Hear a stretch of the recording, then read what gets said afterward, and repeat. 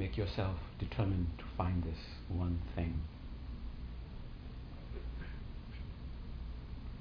And let your determination be so strong that it forces the body to become conducive to the process that will get you there. Holding strong to your motivation. Shoulders are correct, even, relaxed. Your back is comfortable and yet firm and straight. Your head and neck are centered. There are no conscious effort to hold them in place.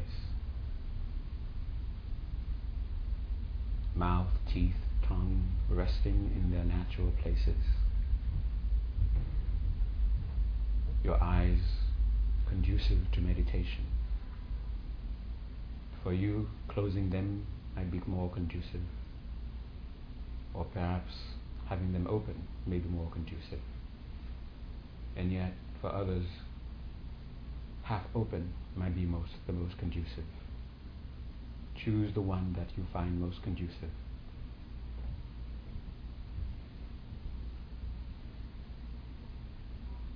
With that determination, with your intention to go into deep meditation, to make your mind the best instrument to find this one thing.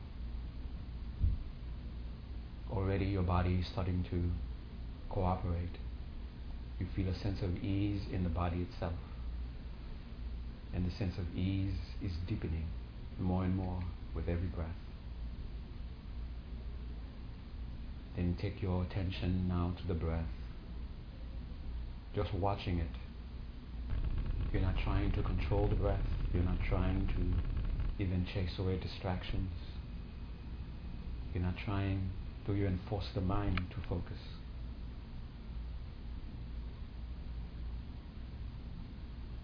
While you're breathing out, are you aware and know that you are breathing out?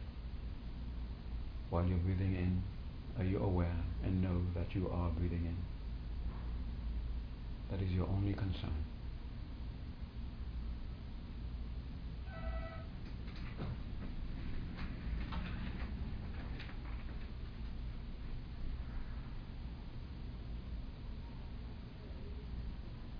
Keeping part of the mind still on the breath. Have another part go back to the posture, to the body, to make sure that it is indeed conducive for meditation, that there is stability and comfort in the body.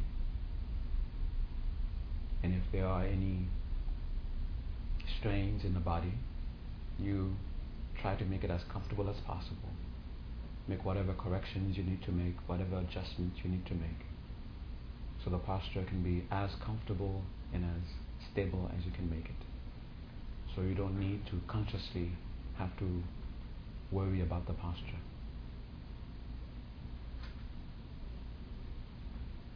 And as you are making the necessary adjustments, after you've made the necessary adjustments, and you feel that sense of confidence in the stability and comfort of the body, and just continuing to observe the breath. Breathing in, know you're breathing in. Breathing out, know you are breathing out. Breathing in, know you are breathing in. In this way, intend to keep the continuity of awareness unbroken as you follow the breath from one cycle to the next, up to 21 cycles.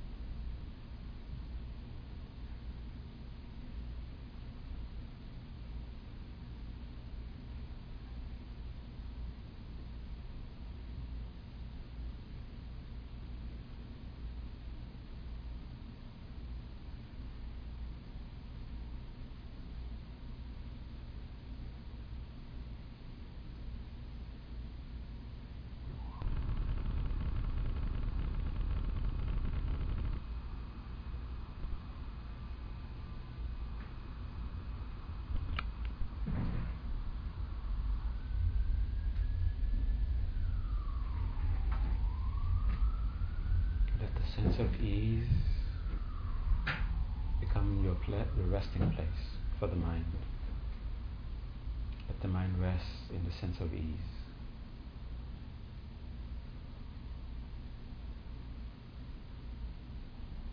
However deep it gets, that's where your mind will be.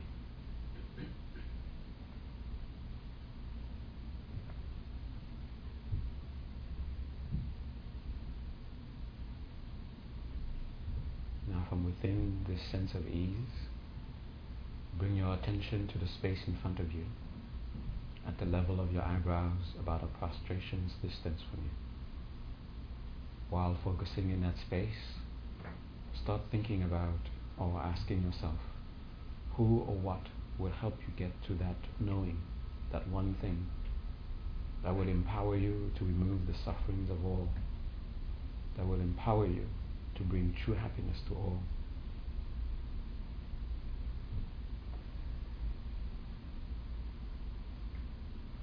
Who or what, when you rely on them, they get you there infallibly. Your guide, the means to achieve that aim, is in that space that you're focusing in. It appears in a bright form or bright presence. Once you have that tug in your heart, that measure of a conviction, hold on to it as though it's the only thing that exists, as though it's the only thing that matters, ignoring all else. Holding on to that measure of conviction, show your reverence in your mind prostrate.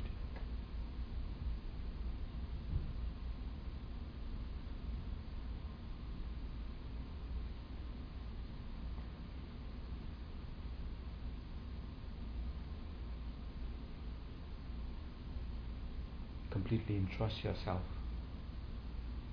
Take refuge. Place yourself under the protection of this guide, this infallible means to achieve your aim.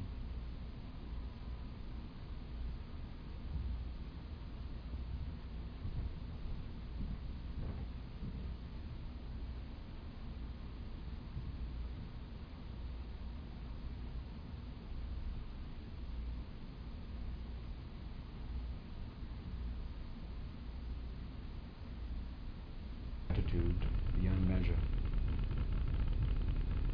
To express it, you make offerings.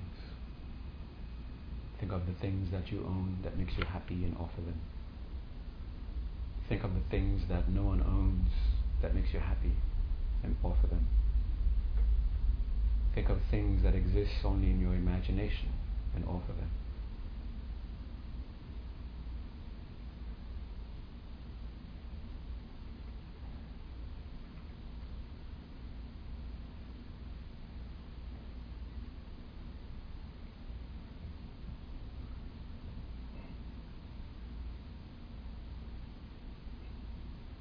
Free yourself from the obstacles of dysfunction or guilt. Admit your faults. Admit the actions committed under their influence. Holding a deep, intelligent sense of regret. Again, turn to the teacher, the guide in front of you, the embodiment of the three jewels, and take refuge, seeking protection from your bad habits, seeking guidance and strength to overcome them.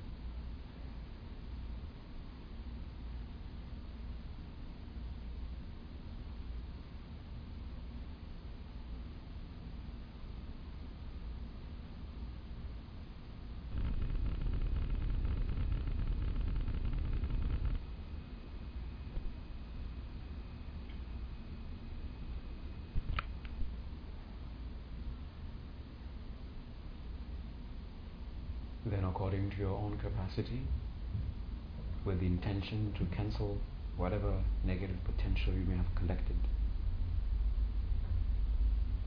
think of something to do, some virtuous action, whether it is in the mind, or done with speech or with the body.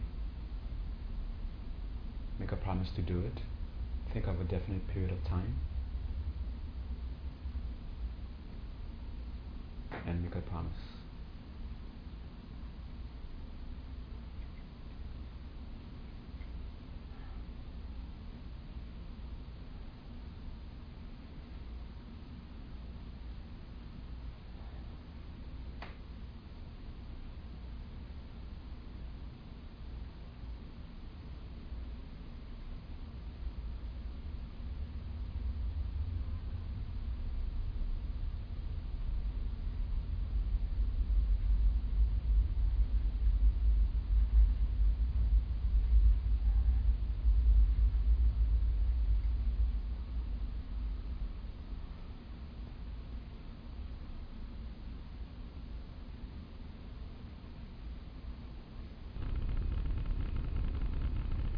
From the smallest act of merit to the merits of fully enlightened beings.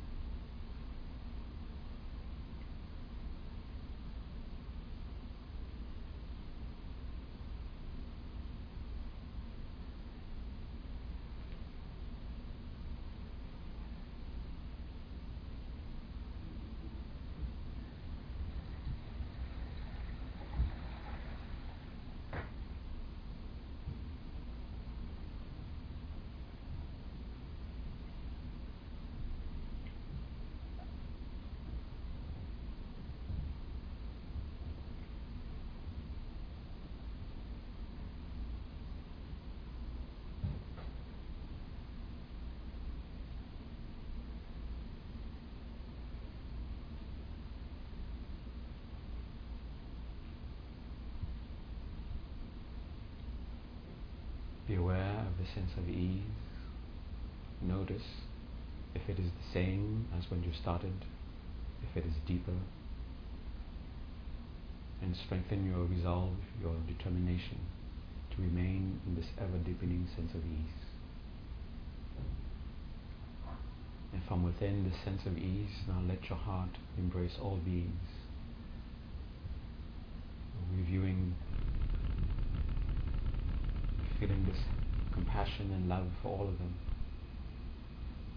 Again, turn your mind to your teacher, the guide in front of you. And this all-embracing compassion, while looking at the teacher, you come to realize that you are now in connection, contact with all enlightened beings through the teacher. And immediately, you beg them to please help sentient beings wherever they have manifested an appearance.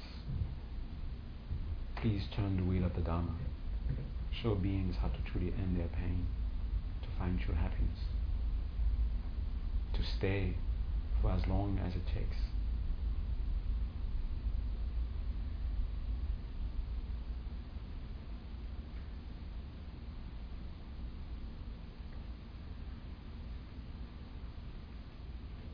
Again, review that you're about to meditate, what you're about to meditate on.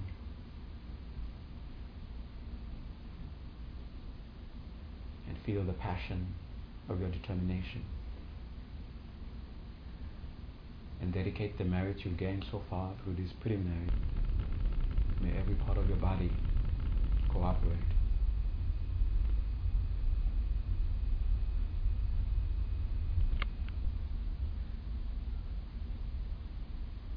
The very realization you seek is appearing in that bright form in front of you,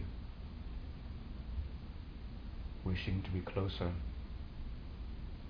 either a deeper understanding. Ask the teacher to come to the crown of your head. Feel that bright presence now above your head, facing the same direction as you are. Again, recall the determination. You need to get to that knowing so you can truly put an end to suffering wherever it is. And wherever there are beings, you want to place them in true happiness. Whatever is obstructing you, may you be free. Whatever realizations you need, may you gain them. Beg the teacher for blessings to that end.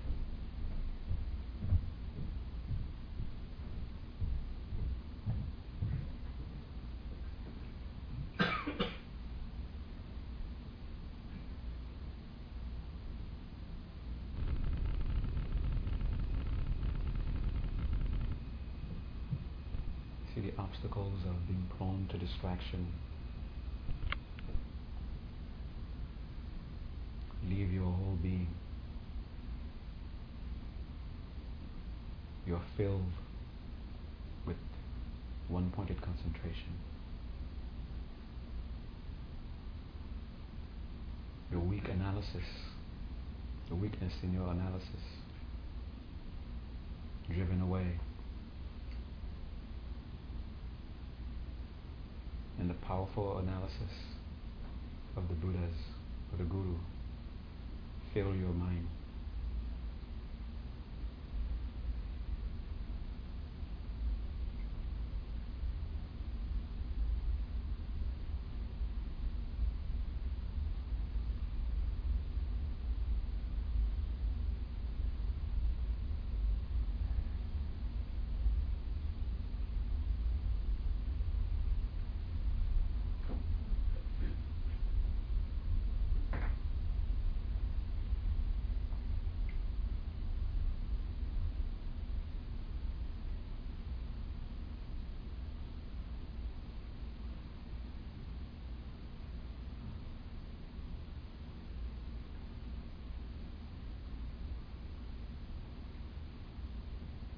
Find within you to become inseparable.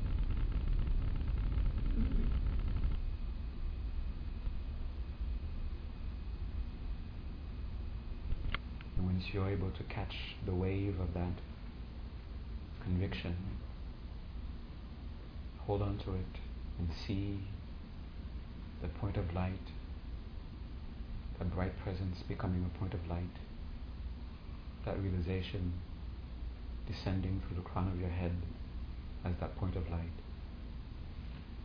meeting your mind at your heart center and becoming inseparable with your mind. And for a flash of a moment or so, there's a conviction that you have become inseparable. Find that, hold on to it for however long you can.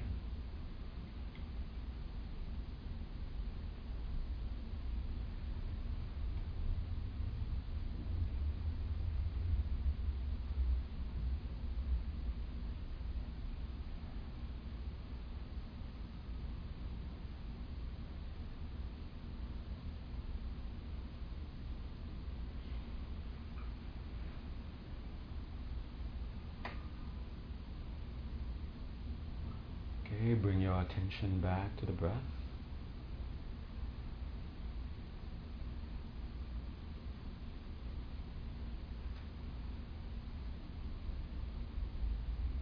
Staying aware.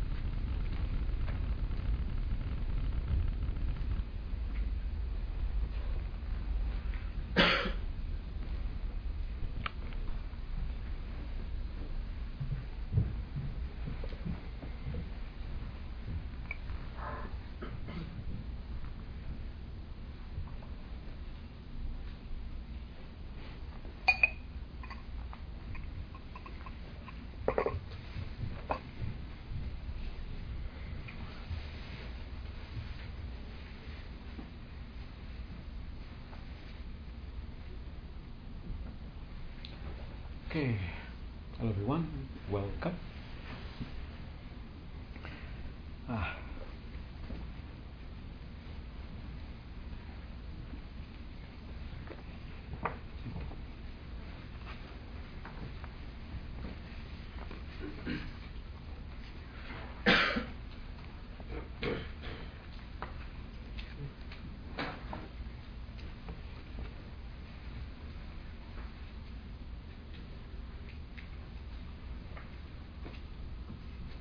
So we've reached the second major part of the contemplation part in the Heart Sutra. If you remember from last time, it is sort of like it's understood by the audience who's listening that they already have an understanding about that the person, an entity that is completely separate from any of the five heaps, that there could exist such an entity, but that you might call the person or an owner of the five heaps. So it's already understood that they already see that there is no such thing. So when they see that there is no such thing, now they have the five heaps to deal with, and that's where the Avalokiteshvara begins. Now let's look at the five heaps. Okay. Now, do they have true existence? In the same way, when there's a sense of the person, and you look at and you look for the true existence. That is, by true existence, inherent existence. So when you look at the person and you see that there is no true existing person, or there is no inherently existing person, and now you're looking at the five heaps, so the habit of the mind is to quickly grab onto those and then apply inherent existence to them. And now Avalokiteshvara begins. Now let's look at those five heaps. Okay. And Avalokiteshvara took the first heap, form or matter, or the body. Okay. So in the same way, when you are doing the meditation on the person, the person must appear clearly in your mind, and then you examine it. Okay. And what is it that you're examining? What am I really looking at that I'm calling the person? Is there a person there? Okay. So now looking at form, what appears to the mind when you look when there's form, when you're looking at form, and is there a real existing form there? What am I really looking at? Okay. And when you examine form, you discover that when you're looking for form and nothing but form, you come up empty. Okay. And this empty that you come up with, you arrive at this empty by looking for true. When you have form in front of you and you're looking for true form. Okay. In the same way that you did in the next verse, in the same way that you did for form, now Avalokiteshvara says Deshindu, Chorwa. In the same way, so is feeling. Okay. So that means now you're supposed to do the same thing for feeling. Have it appeal to your mind. What is feeling? Well, in this case, in Buddhist context, when they say feeling, they're talking about the three kinds of feelings that comes up in the mind. And then you look at that. Is there something in there that is just feeling and nothing but feeling? Okay. Just like in the body, is there a one entity that is just body and nothing but body? Okay. And in the same way that you did with the feeling, now you do with the rest of the five heaps. Deshindu, Chorwa Dang, Dushe Dang, Tuche Dang, and Nambar Shiva. That's different translations for them. Dushe is what I have is translated as thought. Duche is volition. I have no idea what that means. I mean, the way I'm thinking of volition, I'm thinking of wanting to do something, right? So I don't know how this got to be translated as volition, but I'm sure they have some good reason. And then consciousness, that's the one that I remember. Okay. Now, for the Sanskritists in the audience,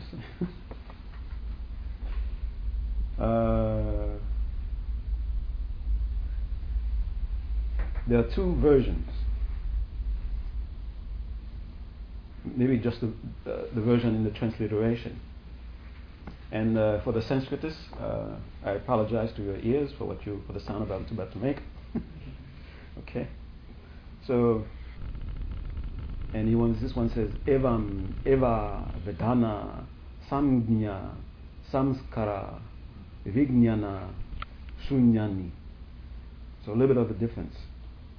I have no idea what that means, the difference. Okay. So,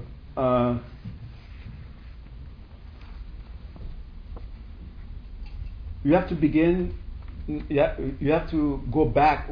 Take these same list of things, and you have to do for each one of them the same thing you did for form. Beginning with where Avalokiteshvara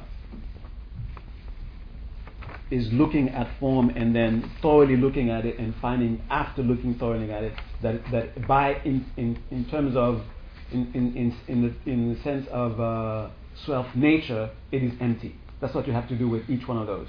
Okay? Don't just look at a feeling and then try to impose upon your perception that empty space. You have to arrive at it the same way you arrive at it when you are doing form. Okay. Beginning. So if you want to take the sutra as your guiding point, where to go. So it's where it lists the five pumbongapo deda. Okay. The 5 heaps should be viewed as empty in actuality. Well, that's this empty. Okay.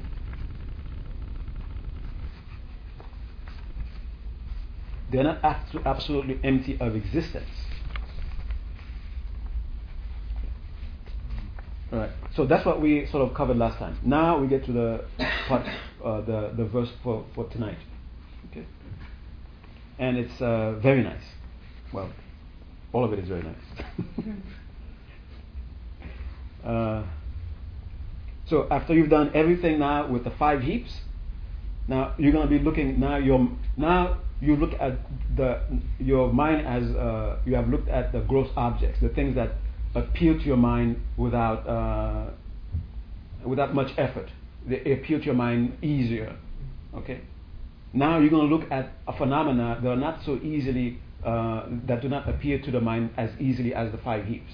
Okay. Now you're looking at more subtle phenomena, and they all have to do with those 5 heaps. Okay. I'll begin with the Tibetan. Sharibu detawena chö tamche tombanyi de teni meba ma keba ma gakpa dima meba dima dangjawa meba jiwa meba kanwa meba o. Okay. I'm gonna, if have a little patience, I'm gonna try with the Sanskrit. Iha. Iha. Sound like somebody from Texas on it. Yeehaw! Maybe it's a southern Sanskrit. Okay. Evam Shariputra Sarvadhamma Shunyata Lakshana Anutpanna Aniruddha Amala Vimala Anuna Asampurna.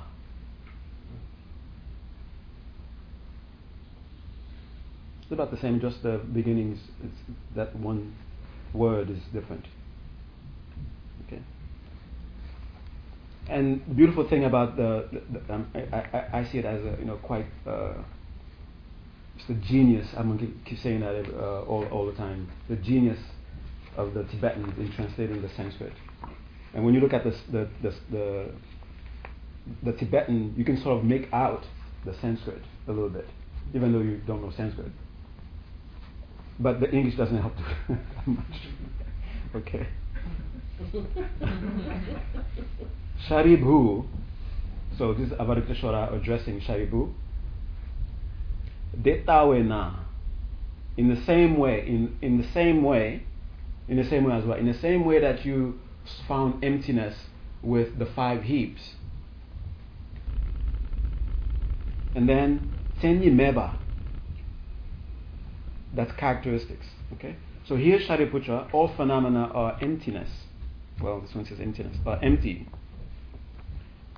They are without characteristics. They are not originated, not terminating, not impure, nor immaculate, not deficient, nor complete. Yeah, you're not familiar with these kinds of translations, right? So, Shariputra, all phenomena are empty. Okay? All phenomena. So just examining one phenomena and keeping in your mind that it is almost as if you're looking at every single phenomena. Okay? Any existent. You're looking at one phenomena and thinking that this is an example of any existent. Okay? And when you finally arrive at, as far as self-nature is concerned, it is empty. Now, that phenomena, and here it says it is without characteristic. What does that mean? It is without characteristics. Self-nature. No, we already talked about self-nature. No, it's characteristics. Signless, I think we usually. See, you people are too advanced. There's nothing you can say about it. It has no quality, no specific quality. The lid, so the color, the material, all those things, right? Those are the characteristics of the cup.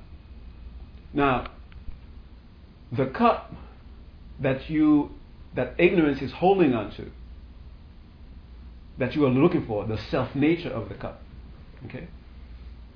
When you look for that and you don't find it, does that have characteristics? Does that cup have characteristics? The one you don't find has characteristics. Yeah. The one you don't find. It has all those knocks. No. I know what you're talking about. You're talking about the one you think is a cup. The one you think is a cup. That's the one you really. The one you think is a cup. Full of characteristics. No. The one you think is a cup. That's the one you thought was a cup. Right. The one you thought was a cup. Right. Does it have characteristics? I guess I'm trying to say. Does it? No. Okay. Okay. I mean, remember. Okay, I'm putting the cup here again. You can remember. Okay. And then we are looking for something that is just cup. Okay, among the things that is appearing, presenting themselves to us. Okay, and whatever we point to, it's not cup, so we remove it, and because we are looking for cup, and finally we come up with absolutely nothing, empty. So that we have arrived at, is it pure? Is it impure? Can it grow? Can it shrink? Okay, so that's one way of looking at of saying Senyi Beba Makeba Magapat and so forth. That it doesn't have that which you'll finally arrive at. There are no characteristics to it. Now, what's the connection of having to say that? The cup that you thought existed, the self-existent cup, you thought it had characteristics. So I'm sure you've heard this example before, but I haven't said it in a long time. But probably never said it. Maybe but it's gonna bring back some memories. The self-existent person that makes you angry. Okay, the self-existent person who makes you angry.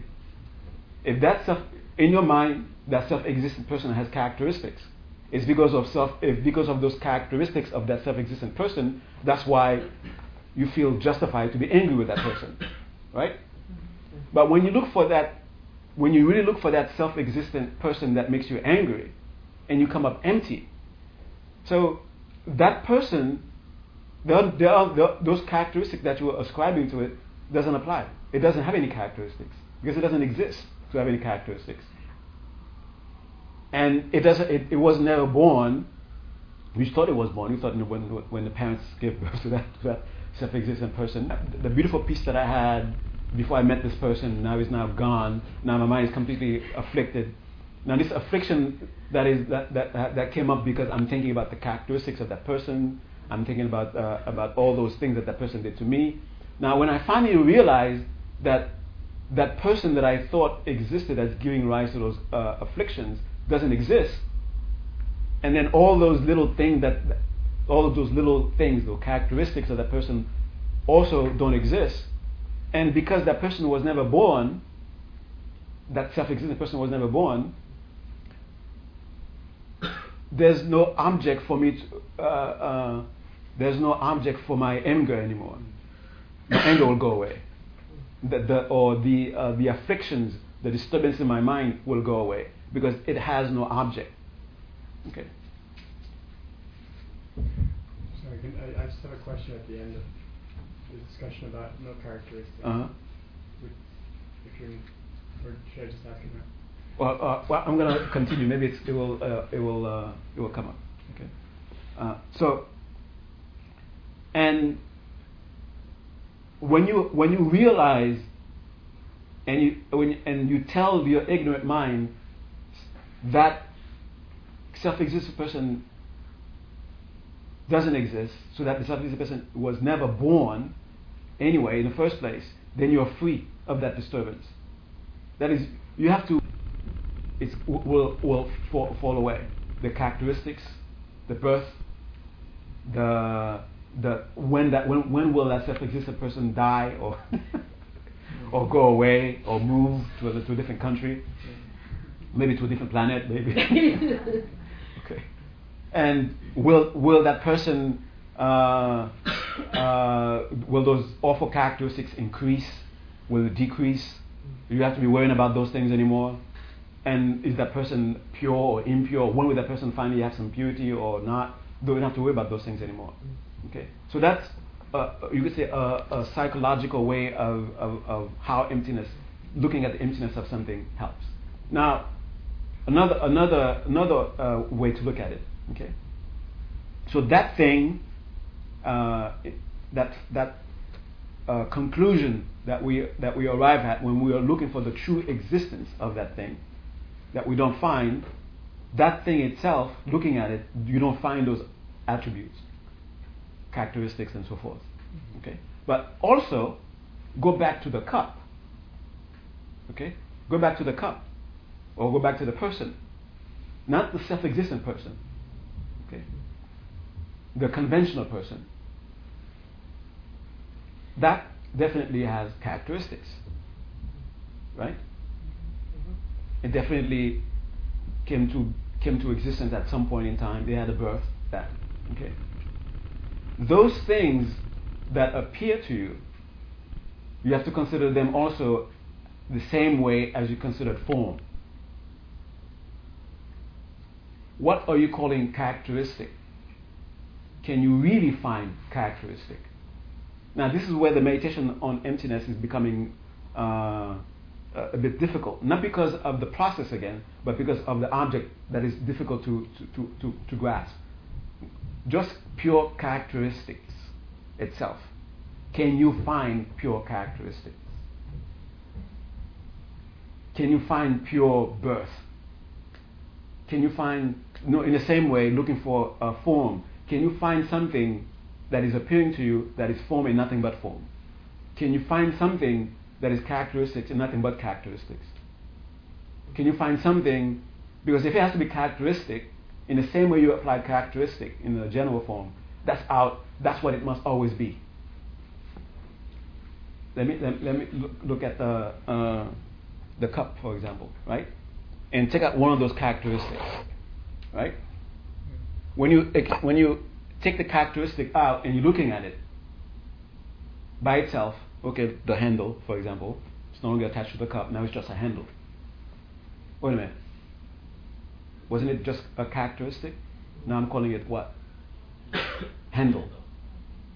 And it has characteristics. Well, only characteristic. When you take it out, you would say, oh, that's characteristic of cup. You wouldn't say, oh, that's a handle. You wouldn't call it broken handle even. Okay, you say, oh, characteristic of cup. And then you look at it under the microscope, you see the little tiny characteristic of cup. Okay. Okay. Isn't only a very good teacher, that word? Yeah. It's a very good teacher because you can fly across. Yeah. And that's what you tell your mind. when sometimes when your mind is not quite understanding what the search is about. You're looking for what is only. Keep that word in your mind. Only that, and nothing else but that. Okay, so that's characteristic. And then now look at Senibeba Makieba. Makieba means never arose. Okay, no birth. Now look at and take birth, because birth is a when you always apply it to something. Can you take birth and look at it and it's always going to be a birth? Can you look at termination, death, and you extract it, and it will only be that? And it becomes the same thing as form. When you were looking at form, you thought there was only form there, and when you look at it, and whatever you point to, it's not form. When you look at birth, and you're able to have it appear in front of you, whatever you point at, thinking that you're pointing at birth, emptiness is in a way telling you the very nature of things, or the very existence of things, is due to lack of selfishness. For anything to exist, there must be no selfishness whatsoever. Every single part of the cup has abolished its selfhood, so that this phenomena called cup can exist. Because if the handle refused to be the handle of the cup would not have a handle. Okay. Now, also, characteristic. If it wasn't for something to have characteristic, there would be no such thing as characteristic. And again, look at characteristic in the sense of like looking at the pure, looking at the pure cup, looking at the cup. Okay, if the cup is a cooperation of a bunch of not cups, characteristic itself is a cooperation of a bunch of not characteristics. And what we are calling the arising of something, that is also an amalgamation, makes up the cup. Whenever you have the proper things which are not arising coming together, that's why you have arising. So if you want something to arise, if you want to experience a phenomena of the arising of virtue, the arising of whatever, it's not you go in the universe and find arising of that something and then you ingest it or something or do something. Is that what those things that must come together for that thing to arise? That's what is arising of that thing. Like the sprout. When you think of arising, it's easier to think of the example of a sprout. Okay. At what point is it arising? At what point did it become a sprout? You can't really find it. But there is something that we call, it became a sprout.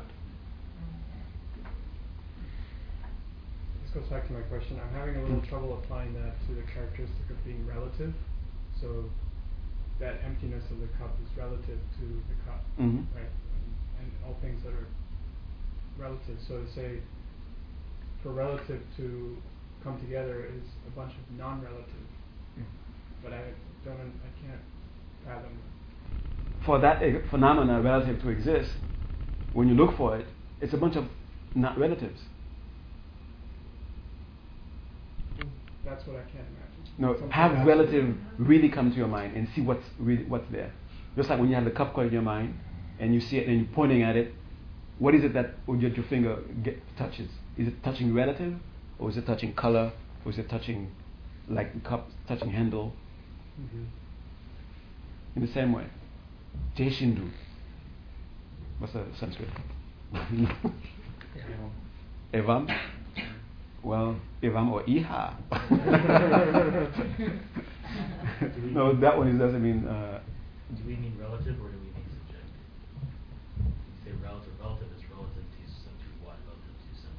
Mhm. which is its opposite. Mm. So you can't have the relative without the concept of absolute. You can't have the appearance of absolute without the appearance of relativity. All those things need to come together to point to relative. So Yeah. relative itself doesn't exist. Yeah, yeah. Because you can only apply that because of other things. Mhm. If it weren't for other things, you wouldn't be talking about relative too.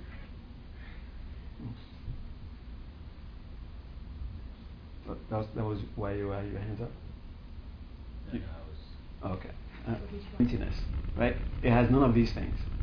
And also, whatever we calling pure, whatever we are calling immaculate, it is that way because it is ultimately not that. Or think of it in terms of on the relative side of things, relativity side of things, or what's the other word for relativity? The conventional side of things. Whatever appears to exist, it appears to exist because of those specific causes, the specific conditions that comes together for it. If it wasn't for specific causes and conditions, there wouldn't be such a phenomenon as arising. Now listen to this. If it wasn't for specific conditions, specific causes, there wouldn't be such a thing as terminating. There wouldn't be such a thing as death. Okay. Isn't that incredible? And pure or impure. And you see how it's going through, it's like taking you where you are and then taking you to where you would aspire to, and at the same time giving you what is making you somewhat stuck in where you are. So we aspire for purity, but we think that impurity that we are exhibiting are somehow, and that itself is not in the sense of what is thrown at you, but it's just the coming together of those things that when they get together give the appearance of impurity. So when you understand that, for purity to manifest, all you have to do is the same thing. Those causes and conditions that comes together, that produces purity, when they're together, then purity will manifest. And deficient and complete, that's not bad definition actually, translation. So in the same way that you're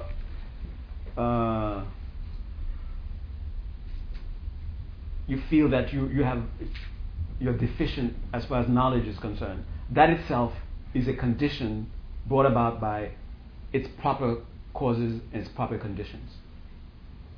And if you don't want that, and if you want to have more, if you want to experience full knowledge, fullness, then that itself is a phenomena that requires what?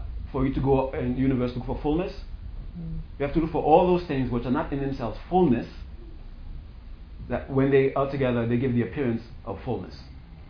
And what are those things that are not fullness, that gives the experience of fullness? Or let's look at fullness in the sense of full enlightenment. Did you go and get a full enlightenment pill? Did you go get a full enlightenment? Is correct view full enlightenment? But you need it because it's one of those components when it's come together with other things, give the appearance of full enlightenment. That's what full enlightenment is. Now, in the same way, you have to think back of the person that Shariputra is talking to after seeing that there is no person who owns the 5 heaps, and then the person is now stuck on the 5 heaps. Okay, so in the same way, when you say bodhicitta, correct view, renunciation, those things which are not in themselves full enlightenment, when they come together, you have full enlightenment. So now don't do the same thing with the 5 heaps and go, okay, where's bodhicitta, the bodhicitta atom, so I can bring it here, and then the correct view atom, and then the renunciation atom. The same thing with full enlightenment is the same thing with bodhicitta. Is recognizing all beings as your mother, bodhicitta. Is compassion, bodhicitta. Is taking responsibility, bodhicitta. So all those things which are not bodhicitta, when they come together, then you can have bodhicitta. Now, I want you to get to a point where, how do you call it, when you're thinking about emptiness.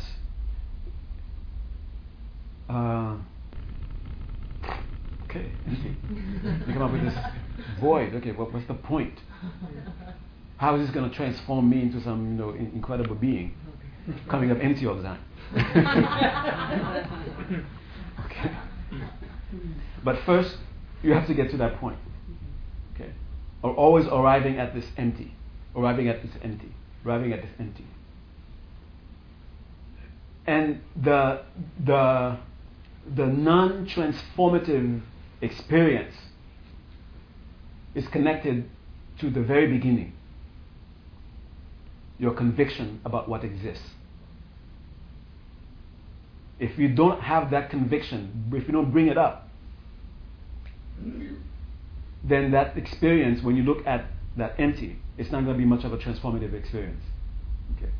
When you really believe that person is the cause of my problems, of my pain, and you're convinced about it, and then you really look for that person. Why? If you're convinced that person is the cause of your problem, or that condition or that situation is the real cause of your problem, you're convinced of it. Now you go look for it. What is your intention going to be once you find it? You're justified to be angry. You're justified to be angry. And what should you do? If I'm convinced that is the real source of my problem, once I find that thing, I want to destroy it, because I don't want to have any problems. Now, when you're really holding on to that conviction and you're looking,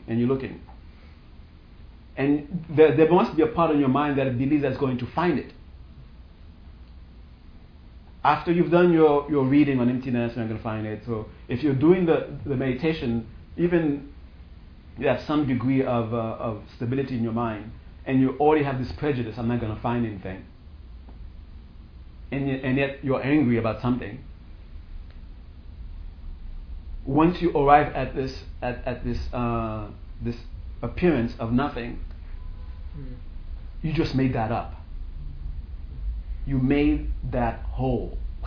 You made that void. You made that emptiness. You didn't arrive at true emptiness, at true finding. And the mind is very tricky, and it will do that for you.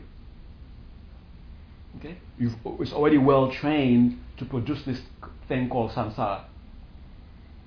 And it's an expert at it. And it will find many ways of making sure samsara continues. Even to the point of making you think you're seeing emptiness when you're not. So holding on to that conviction, I am going to find true existence. It must be there. And then you do the search. And when the gross object doesn't exist, then the mind will almost by instinct grab onto to those more subtle part of it. Okay, and that's why the Heart Sutra is taking us now to meditating on those more subtle parts of the phenomena. Okay, and it seems, I think that one of the disappointments is that we are hoping that we arrive at emptiness and we go through it, and then we come out exactly the way we want to come out. Here's emptiness. Now I've done all the job that I need to do. Now let me become a fully enlightened being. What is it that we keep discovering here? Nothing. You gotta do something. In order for you to reach enlightenment, you gotta do something. You gotta collect all those things which are not enlightenment, that when they come together, give the appearance of enlightenment.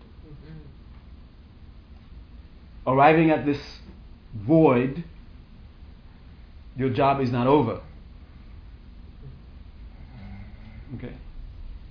I think that's the hope we wish. We wish, because it's a pain to be ethical, to be watching your behavior all the time. It's a pain trying to force yourself to love somebody who's difficult to love. Why struggle? Just go through emptiness and then you come out, you're already enlightened. Without having to go through that. Sorry, that's not what emptiness is telling you. It's actually telling you, you better get those things. You will continue to exist whether you want to or not. How you exist, that's up to you. Okay. If you don't do anything, what you've collected already, they will continue to produce without you doing anything.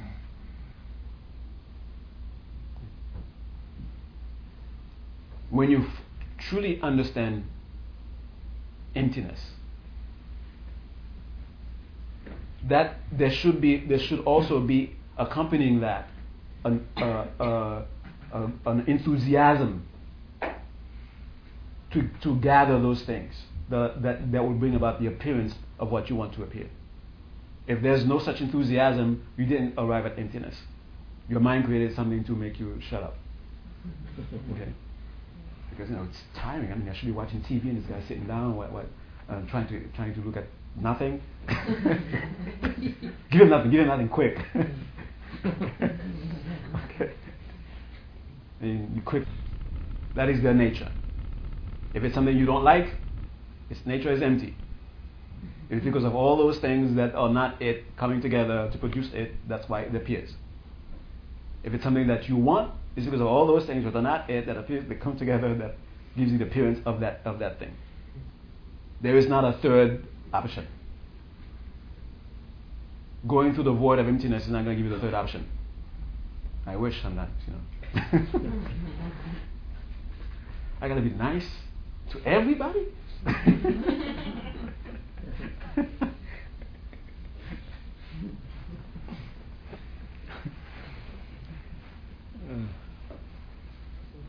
Okay. Then it's going to get. Now it's the Avalokiteshvara is going to go into looking at even more subtle phenomena after this list. Okay, and it will go back again, and just keep from the thing we had from the very beginning. Keep that in mind. It doesn't go away somewhere. We're building upon it. Okay, you can do it the same way that you did form. Okay. All right. So 8:37. Is that the correct time? Whoa.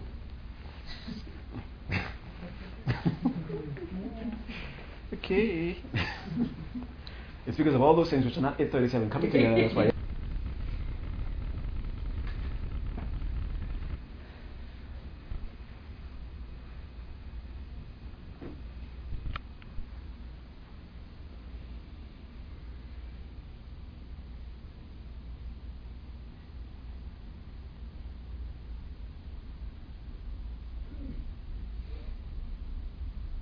So quickly bring the posture that is conducive to meditation.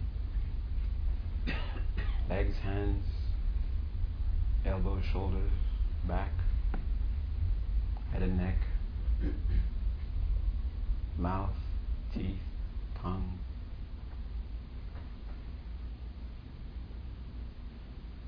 Eyes.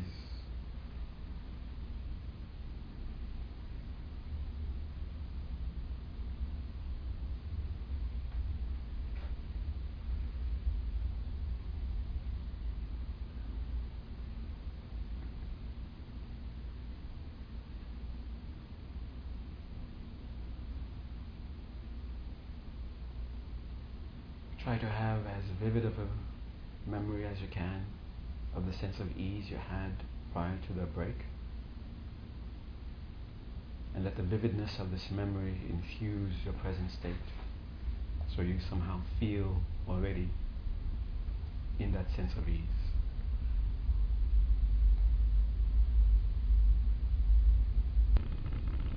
5 cycles of breath.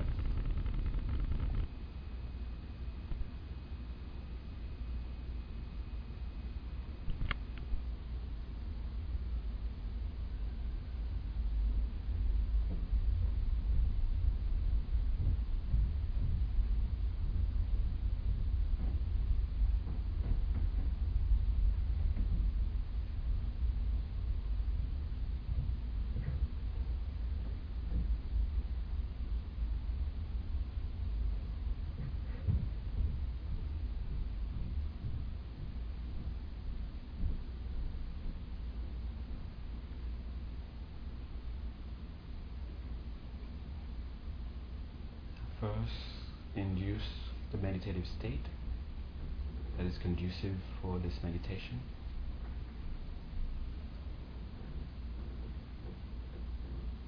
Giving the mind a sense of freedom to roam free and finding a sense of ease in that sense of freedom.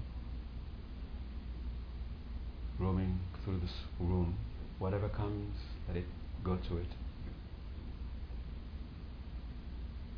And actually having a palpable sense of ease or pleasant experience from feeling free. And you want to deepen the sense of freedom, the pleasant sensation.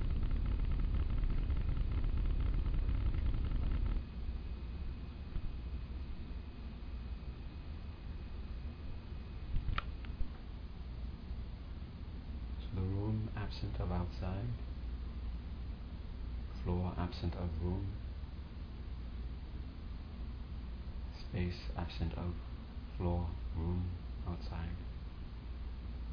Consciousness absent of space, floor, room, outside. The concept nothing in itself has no consciousness, no floor, no space, no room, no outside.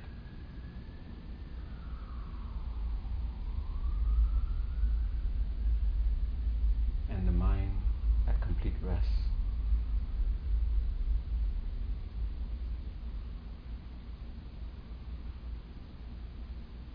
Is absent of even conceptualization of nothing.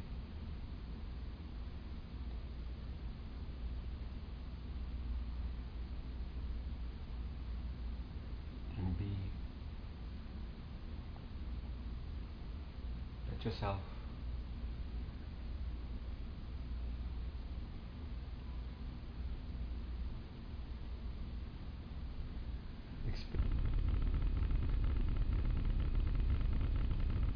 and from within that sense of ease, this tranquility,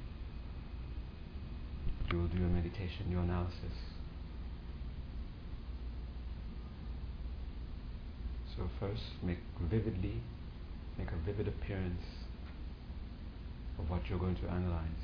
Me, for example. And once you have a vivid sense of me appearing, then you analyze what is exactly that is appearing in front of you. Is it really me, nothing but me? And whatever is not me, remove it, looking for me.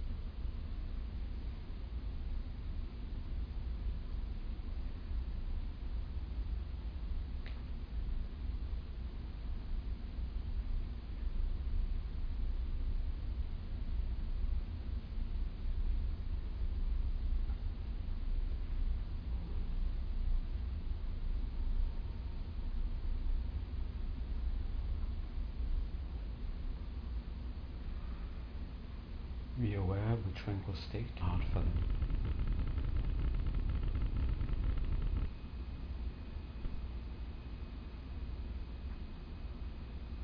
And make strong wishes that whatever problem they're experiencing, that they may be free of them. Whatever happiness exists, that they may come to experience them. Make your wishing so strong, it's as if you're willing it to happen.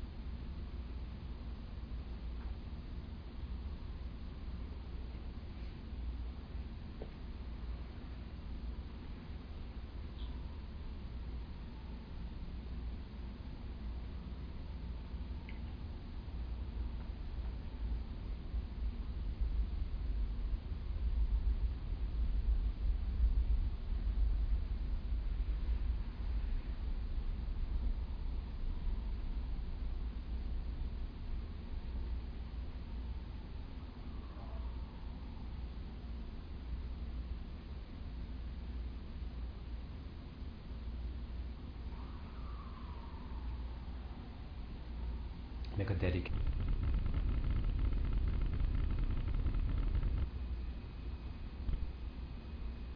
Bring your attention back to the breath. Staying with the breath, slowly become aware of the body, starting with the top of the head. Keep going until you reach your toes.